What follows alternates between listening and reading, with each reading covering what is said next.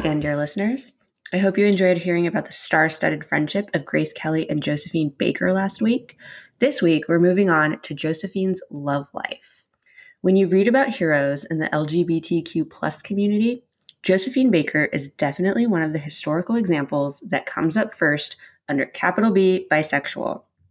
But there are two caveats that we need to address head on. First, she rarely spoke publicly of her relationships with women. Second, because she didn't really talk about her same-sex relationships, and because it was, frankly, just a different time, we don't know specifically how she identified. In the biography episode, Josephine Baker, dancer, singer, spy, activist, I mentioned the biography written about her by her sort of adopted son, Jean-Claude Baker. That biography was called Josephine Baker, The Hungry Heart. Because Jean-Claude was so close to her and even served as a confidant to her while she was still alive, it's held up as the most reliable account of her life. Remember, she herself wrote 5 autobiographies, but they are riddled with exaggerated tales. Jean-Claude spoke to a woman named Maud Russell. Maud and Josephine went way back. Josephine met Maud at the Philadelphia Theater, so this is during the time that she was married to Billy Baker, and then she and Maud went on to dance and Shuffle Along on Broadway. As such, Maud and Josephine spent a lot of time together, and Maud saw one of Josephine's relationships with another woman firsthand. Maud explained to Jean-Claude that people at the time called these relationships lady lovers, and it wasn't really seen as that big of a deal. Here's how she explained it. Often, we girls would share a room because of the cost. Well, many of us had been kind of abused by producers, directors, leading men, if they liked girls. And the girls needed tenderness, so we had girl friendships, the famous lady lovers. But lesbians weren't well accepted in show business. They were called bull dykers. I guess we were bisexual, is what you would call us today.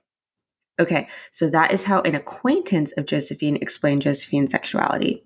I don't love that, though, because it implies that the abuse Josephine suffered as a child is the reason she was bisexual, as though having relationships with women was solely a result of trauma and not something that she had agency over. But it does provide some context for how people viewed same-sex relationships at the time, at least for performers. Clara Smith was a blues singer on the same vaudeville circuit as Josephine. The two roomed together and fit the description of what Maud calls the lady lovers. Because they had the moniker of lady lovers, everyone knew what was going on between them, but did not vilify them as gay because remember, this was not a great time in world history to be queer. This was when Josephine was about 14 or 15 years old. Clara actively mentored Josephine, helping her both with stage presence as well as insisting on Josephine practicing both reading and writing. The next major relationship I think it makes sense to mention is that of Josephine Baker and a woman known as Bricktop. Bricktop was born Ada Smith to a black mother and Irish father. Thanks to her Irish lineage, she had bright red hair, and that's how she got the nickname Bricktop. She was also a dancer and performer, and kind of a Paris it girl who knew everyone and either hosted or knew where all the best parties were. Friends and regulars of Bricktop included F. Scott Fitzgerald, Cole Porter, and the Duke and Duchess of Windsor, aka Wallis Simpson and Edward VIII, the one who abdicated his throne and was also current Queen Elizabeth's uncle. Historical connections strike again. When Josephine first arrived in Paris, it was Bricktop who kind of gave her the lay of the land, and the two began a relationship. Bricktop also introduced her to Colette, the famous French novelist who was in a relationship with the Marquis de Belleboeuf, a French noblewoman.